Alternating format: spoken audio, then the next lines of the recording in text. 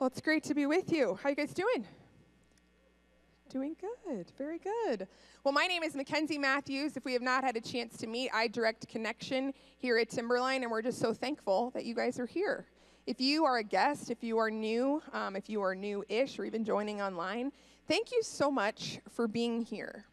We would love to connect with you, to support you, to make it as easy as possible for you to engage here. You can connect with us online, or you have a card at that seat in front of you. There's a QR code that'll take you to a place where you can explore all the things we have happening here at Timberline. If you fill out that Connect with Us section, please do that. We would love to follow up with you. We won't overwhelm you, I promise, but we want to reach out and say hi. We would love for you to do that.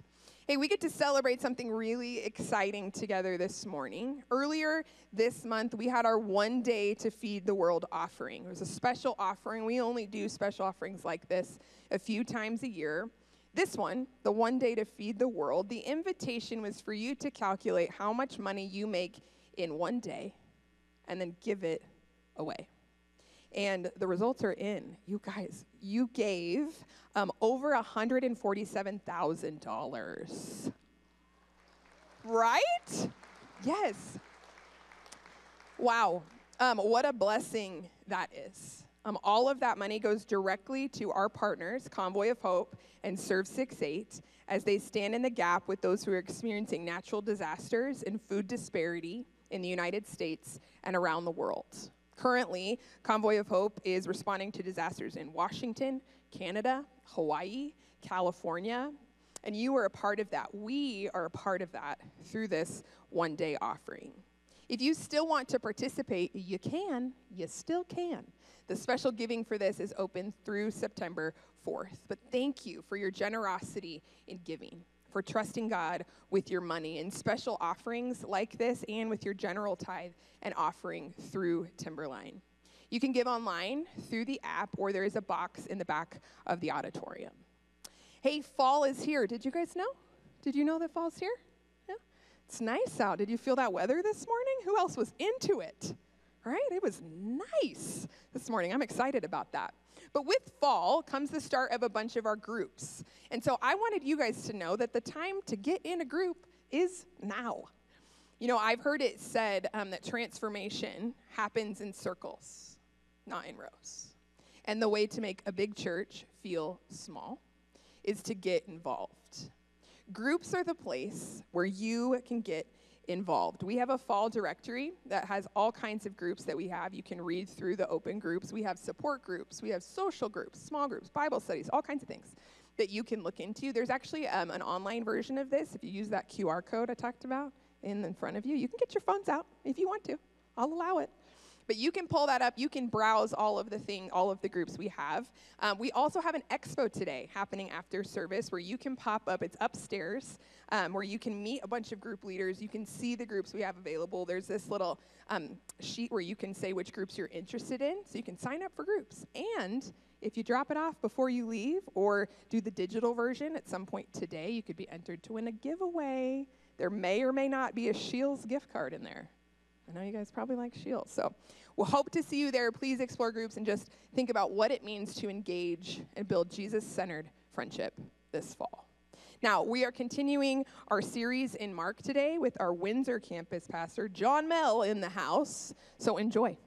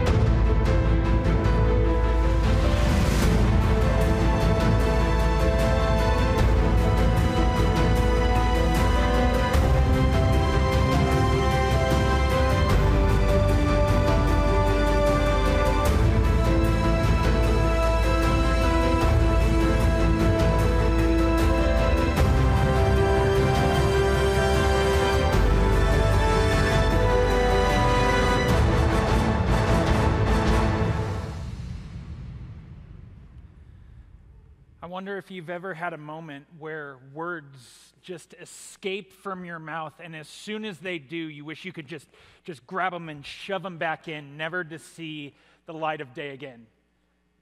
I have, and you get a special treat 11:30 service, because this almost happened last service when right before I was coming up, my computer with all my notes and all that decided to kind of just shut off on me. And I was like, oh, they're going to get a real example of me doing something where words escape from my mouth, and I wish I could just shove them back in. But fortunately, that didn't happen. I know all of this is quite the confidence builder for the guy that we've entrusted with a mic this weekend, right? But I was a sixth grade teacher for 5 years before I was a pastor. And by the way, side note, teachers, counselors, coaches, administrators, and ministry volunteers, here at the start of the school year, we are so proud of you. We are so thankful for the service and the love and the leadership that you are giving to our youth. Critical times on that front. But I was a teacher, and I was doing my teacher thing at the end of the quarter awards ceremony. And see, the thing is, the day before the award ceremony, I decided that I was going to change who it was that I was going to give the character award to. Because I had just witnessed a student doing a very impressive act of character. And I decided, you know what, I'm going to seize the moment. I'm going to take this situation that this student did, and they thought no one else had noticed. And I'm going to highlight and celebrate them in front of the whole school so that they will never forget that the good things that you do, even when you think no one is watching, get celebrated. Such good intentions on my part.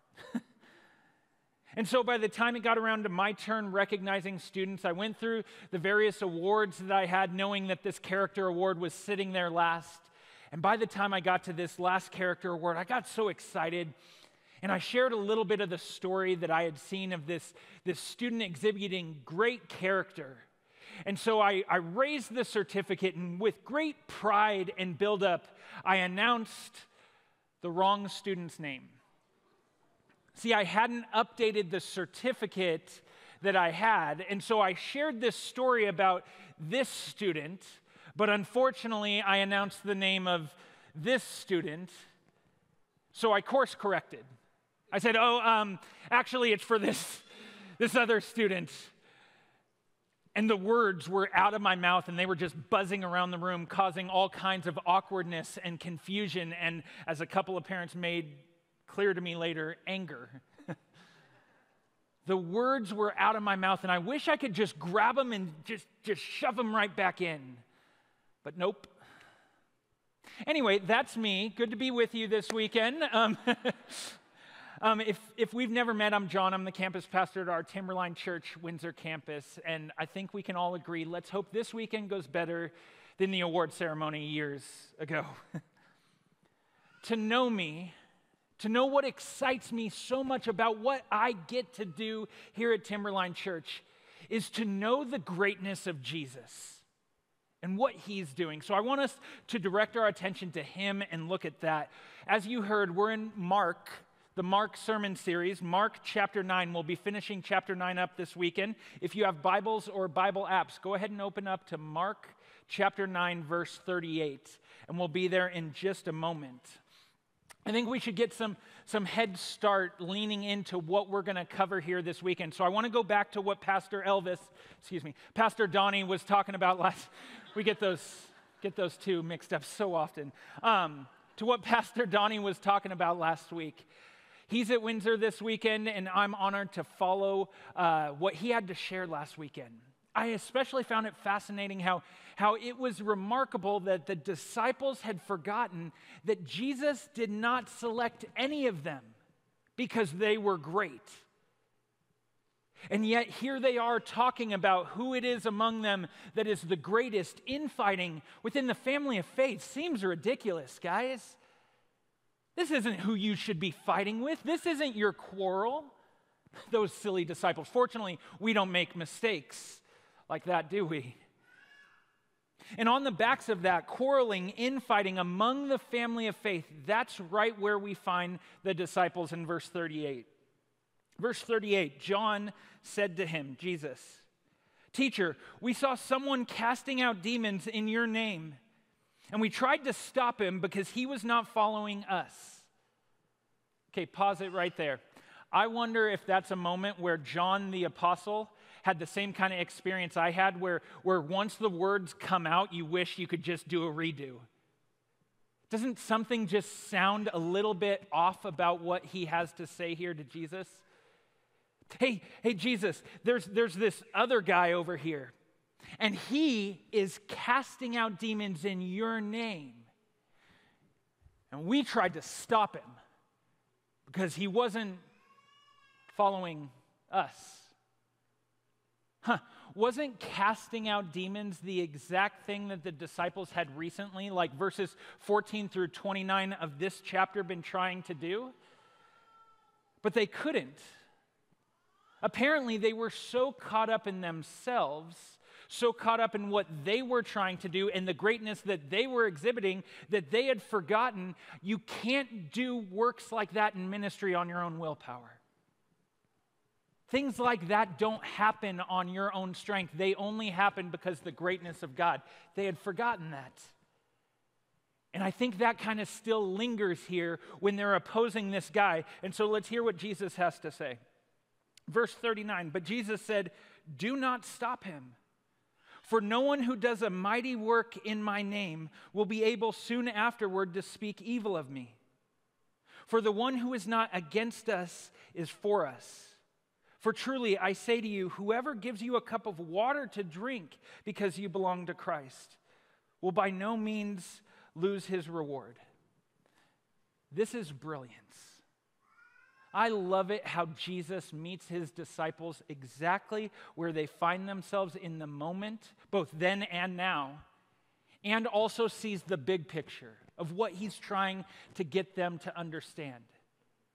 Think about it. Who is it that these disciples have been quarreling with as recently as last weekend's message? One another. They're infighting. And now this new guy that is succeeding in casting out demons when they could not. What's their problem? Still infighting. And here's the thing. There is an effort for the disciples to resist. There is a battle on hand. More on that in a bit. But a person that is successfully casting out demons, and we learned a couple of weeks ago when Pastor Derry was preaching that only happened through the power of God, through a dependence and a reliance upon the power of God. Someone that is successfully doing that in the name of Jesus, the conclusion should be that is not your enemy. That is not where your efforts of resistance and opposition should be. For the one who is not against us is for us, Jesus said. Whoever gives you a cup of water to drink because you belong to Christ is rewarded by God himself. Even the smallest deeds among the family of faith are seen and rewarded by God. Even though we're just a handful of verses into today's passage, I want us to latch on to this. Because this is where Jesus is going to take and expand in dramatic fashion in the next part. To his disciples, then and now, Jesus is redirecting, reorienting where our efforts of resistance should be.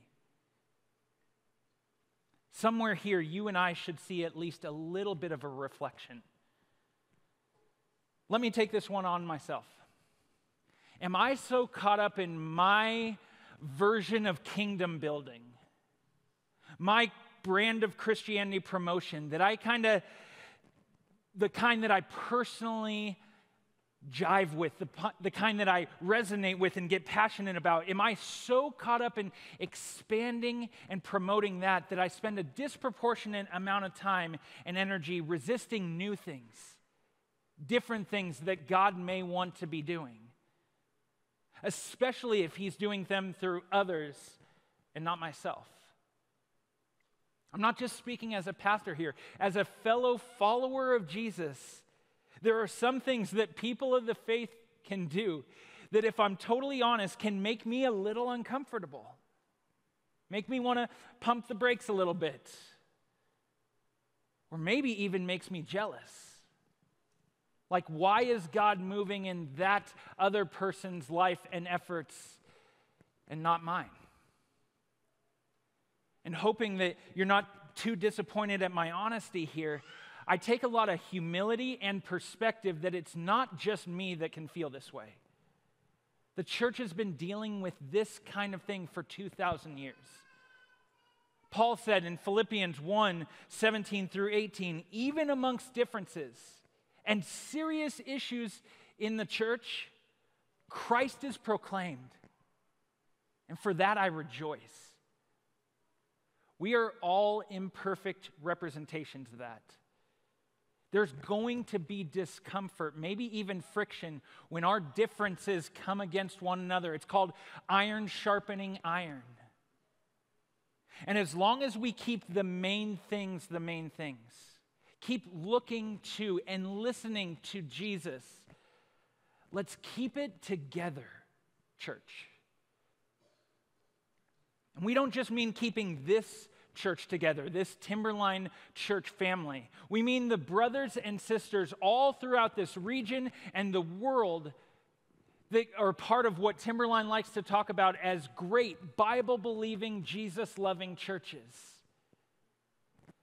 As a foreshadow to what we're going to encounter in the rest of today's passage, I wholeheartedly believe that Jesus is saying both then and now, there is a defining battle taking place, and the kingdom is breaking in.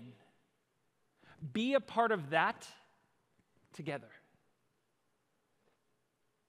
Make no mistake, we are in a battle. And the battle that we're in is hard enough. Am I right?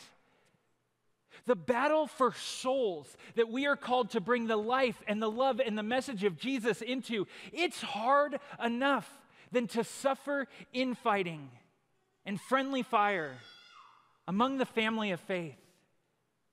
So stick together.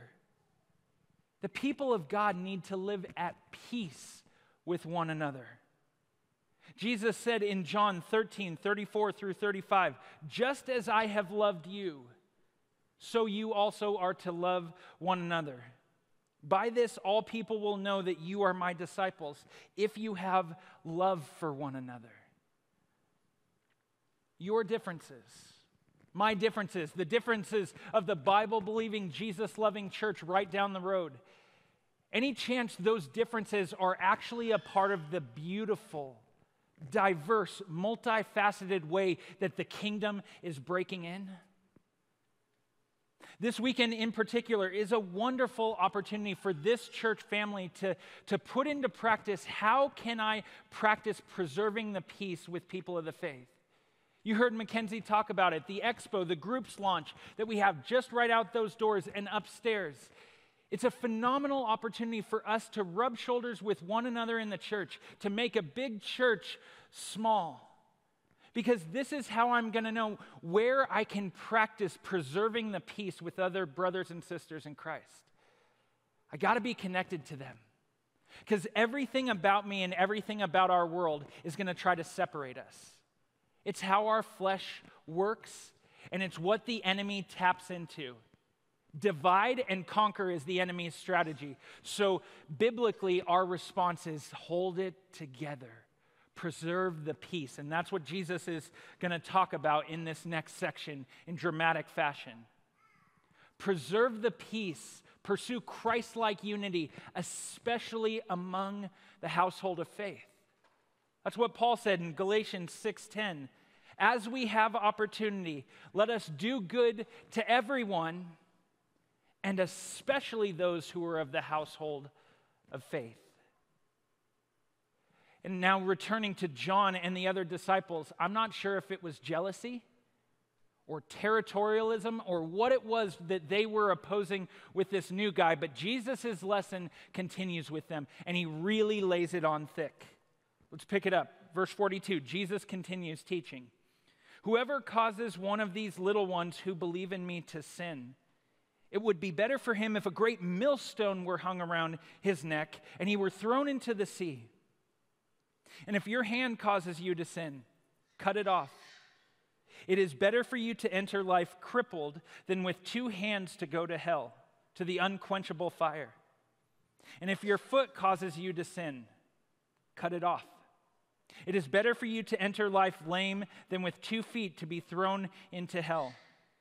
And if your eye causes you to sin, tear it out. It is better for you to enter the kingdom of God with 1 eye than with 2 eyes to be thrown into hell, where their worm does not die and the fire is not quenched. For everyone will be salted with fire. Salt is good, but if the salt has lost its saltiness, how will you make it salty again? Have salt in yourselves and be at peace with one another. Wow. Jesus really takes this to a whole nother level. That's a word I like to use out in Weld County. How about this? A whole new level. And while we're kind of tapping into the fun here, Jesus gets pretty salty here, doesn't he? Stay salty, church. Have salt in yourselves. If you're experienced in culinary arts, or if you just like fine dining, you know that salt is highly valuable, not just for purposes of food seasoning, but also food preservation, what the fine dining restaurants call food aging. Salt has been used for thousands of years with the unique ability to preserve food, to remove impurities. In fact, as a history nerd, I'll expand that salt has been a founding contributor of the development of societies because it has helped eliminate a dependence on seasonal foods and also allowed for food to be transported across long distances. All that being said, salt is good. Jesus said it, I believe it. And maybe you think I'm laying it on thick, but I've heard after every single service I've done this weekend, someone come up to me and share 2 or 3 more reasons why salt is good. I've kept note of them. One is that salt enhances sweetness. Think chocolate. Another person shared how salt is a disinfectant. And then kind of to top it all off, someone shared with me, salt is essential for life. All right, I got it. Yay, salt. Jesus said it, salt is good. So if you're a first century audience receiving this lesson directly from Jesus, and he says, have salt in yourselves, do you think there's any chance anyone walked away and took that literally? Like, okay, well, I'm going to go home and tell my wife, honey, I need more salt in my diet. Jesus said to follow him, salt is important. Do you think anyone took it literally? No, I think the metaphor language is pretty clear there. And in fact, I think the metaphor language continues to be clear when Jesus is talking about gouging out eyes and removing body parts. But more on that in a sec. But I want to wrap up this salt piece. It's not like Jesus left the meaning of this metaphor vague. He comes back at the very end and summarizes his whole entire meaning. Be salty. Be a preserver of what? The peace. In what context? Why is Jesus telling his disciples, be a preserver of the peace? Because they continue infighting. They continue to fight and oppose all kinds of efforts of people that they're supposed to be at peace with. And I think if we're honest, so can we. We can spend so much of our time, a disproportionate amount of our time, resisting efforts of brothers and sisters in Christ that we're supposed to be preservers of the peace with. Be a part of what keeps people together, as the first point emphasized, especially among the family of faith. That is why we feel this is such a tremendous opportunity. If you're not a part of relationships known, connected here at the local church, that's what we want for you. An opportunity to live this out. Because the battle is real. Your brothers and your sisters in faith are not the real enemy, but you are facing one. So for more on that intense imagery, I want to put to rest the issue on whether we should take Jesus' words as literal amputation, if that's what he's going for, or hyperbole.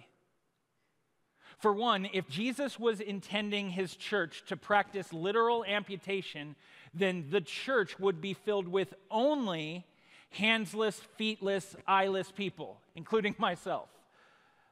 Fortunately, I don't know any practice of faith that has actually taken root in this perspective.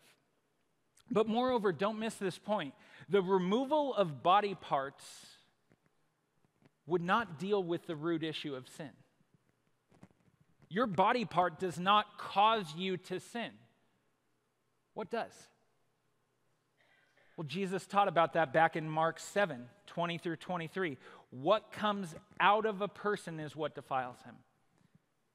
For from within, out of the heart of man, come evil thoughts, sexual immorality, theft, murder, adultery, coveting, wickedness, deceit, sensuality, envy, slander, pride, foolishness.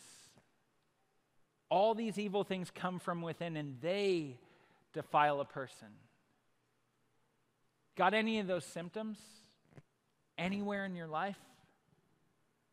Yeah, we all do. You did not walk into a church of perfection this weekend or join us online visiting a church of perfection. We all are infected by this. And Jesus, back to today's passage, is saying that is what you need to be opposing. What we are really supposed to be opposing is sin, not others. Keep it together, church. You're going to need one another. Because each of us is an infected one. Let's help and heal and love one another. Be salty. Be a point of preserving the peace, a preservative, and be a disinfectant against the things that are going to threaten that. And as for the things that we should oppose, this is where the hyperbole of Jesus really rings true. Take it very seriously.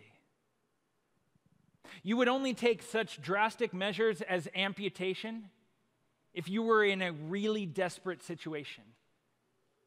And see, the thing is, when it comes to sin, most of us don't think we're in a really desperate situation.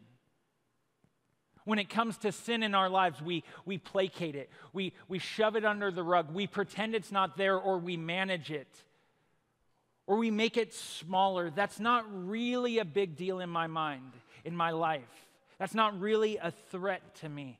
Jesus says, take your sin seriously. Take all kinds of efforts to resist and oppose that getting a hold on your life. Why does Jesus care so much that we take sin seriously? Because he loves us so much that anything that will threaten eternal life with him and life the way he has designed it to work, anything that will threaten that needs to be radically dealt with. And we don't take sin that seriously, and neither did the disciples. For the disciples, sin was not their greatest enemy. Who was? Well, lately it seems like one another, right? That's who they're fighting so much. But more than that, who was it that the disciples were envisioning as their greatest enemy? Who was it that the disciples thought the Messiah was going to come and liberate them from? Rome. Are pagan, ungodly, violent rulers that have dominated God's people for far too long.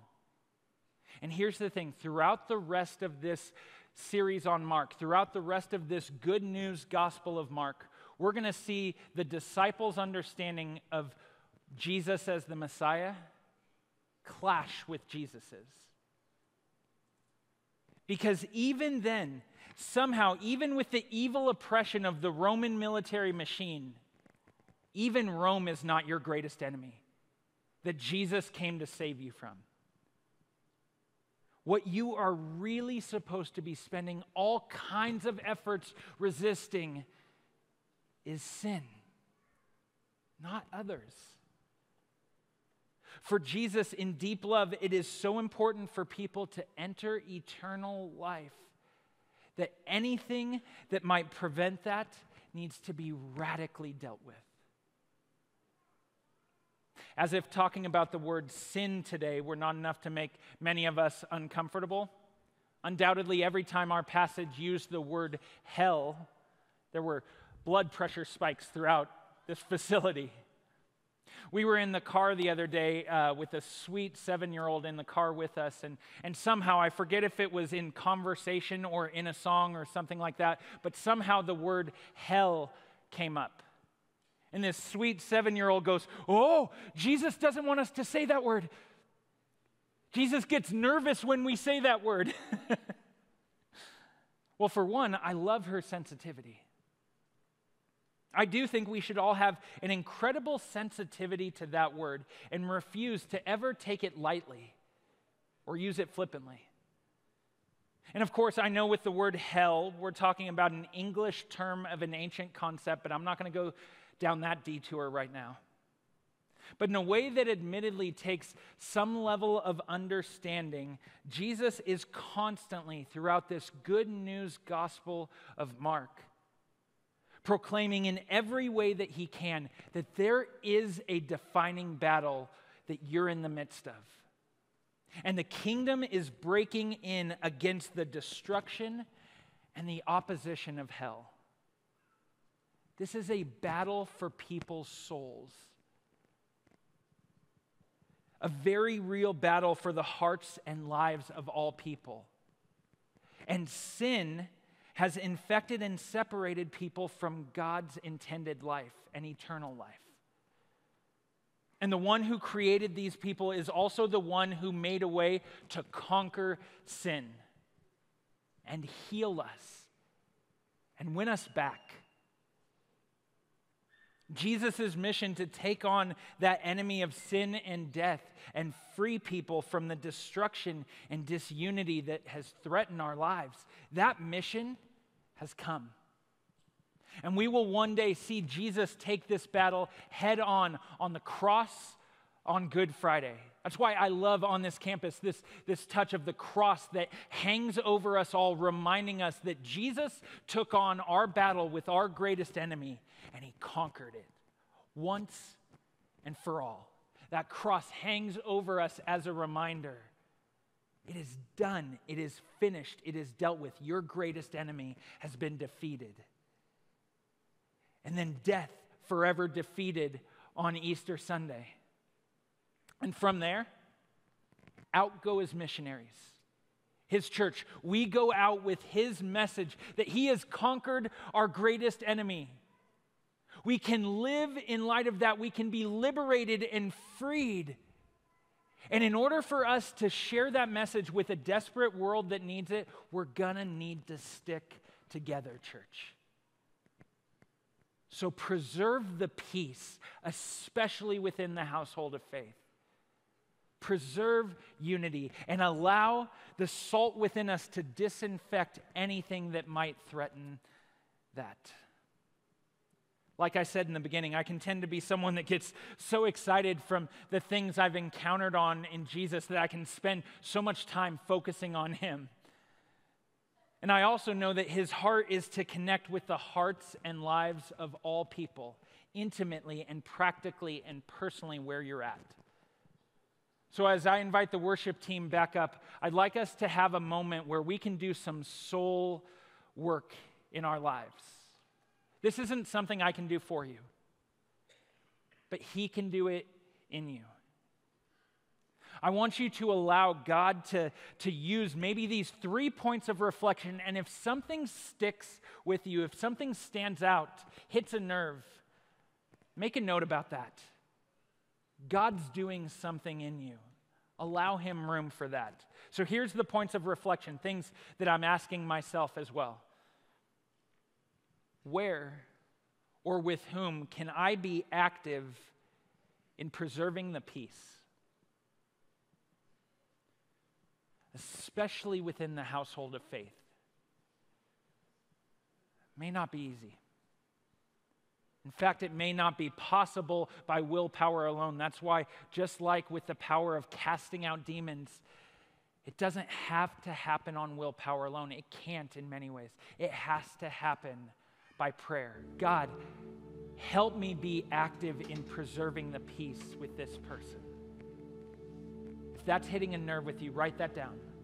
Start by praying over that. God's doing some work. Pay attention.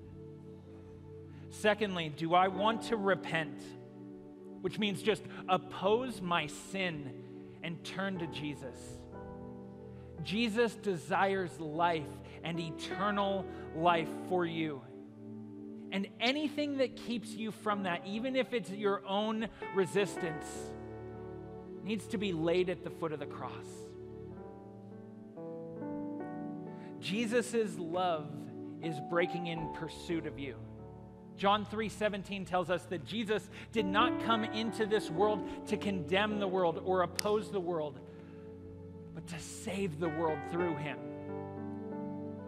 And if that's where you're at, we'd love to come alongside of you. We're supposed to be doing this together. Use that connection card.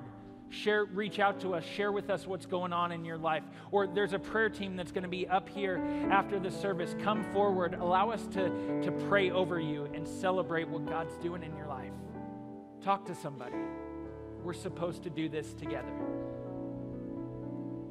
And lastly, thank God for other churches.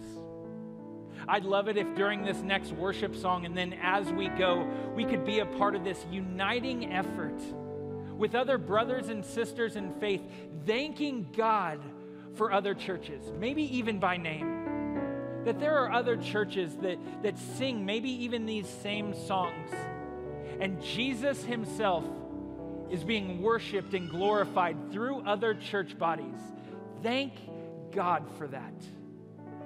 Let me pray over us as we enter into worship. God, I pray that you're doing some soul work in lives. I pray that you're doing the work that only you can do. That if there are points in relationships in our lives where you're calling us to be preservers of peace, help us be biblically salty in those situations. Not just default to the way of the world or the way of the flesh, but to say we need each other in the household of faith. We need to be preservers of the peace. Help us learn from this and glorify you with our unity beyond just this church. As we drive by other churches or befriend other church members, God, help us be thankful for your kingdom come, your church, way bigger than us, way bigger than Timberline. We thank you for that. We worship you in light of that. In your name, Jesus, we pray. Amen. Let's stand. Let's worship together as we have this opportunity.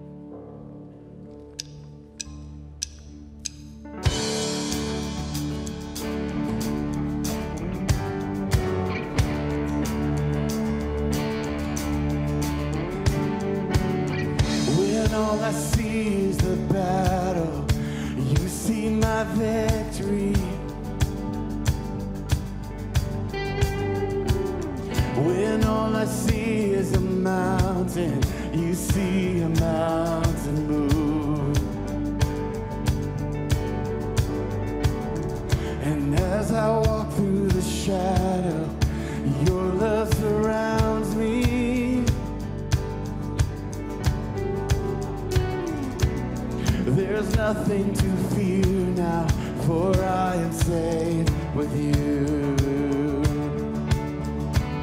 So when I fight, I'll fight on my knees with my hands lifted high. Oh God, the battle belongs to you, and every fear I lay at your feet. I'll sing through the night. Oh God, the battle belongs to you.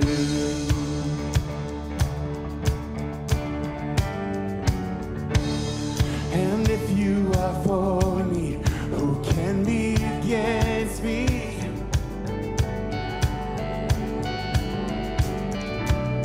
For Jesus, there's nothing impossible for you.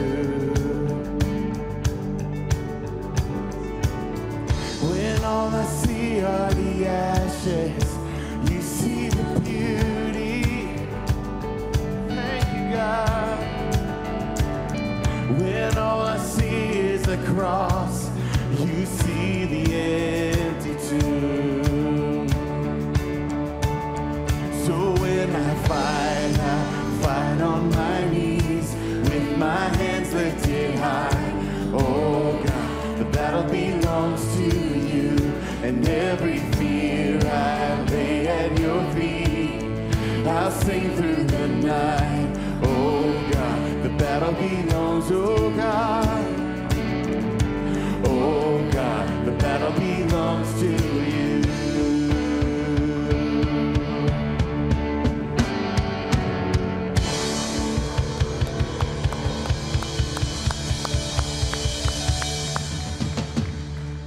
Timberline, I love it. If as we go, we can keep in mind, yes, the connection opportunities as great opportunities to keep it together as preservers of the peace with one another. But man, throughout the week, be thankful for other churches. Be thankful for differences. Be asking God, how can I be a point of preservative and allow salt in my life to disinfect anything that may threaten your kingdom plan, your church. God, I pray over this church as we go. I pray that we would be people that are active in preserving the peace among the household of faith. Help it start with me. Help it start in that relationship. Give us your power in us and through us, we pray. And we go as your church. Amen. Love you guys. Have a great week.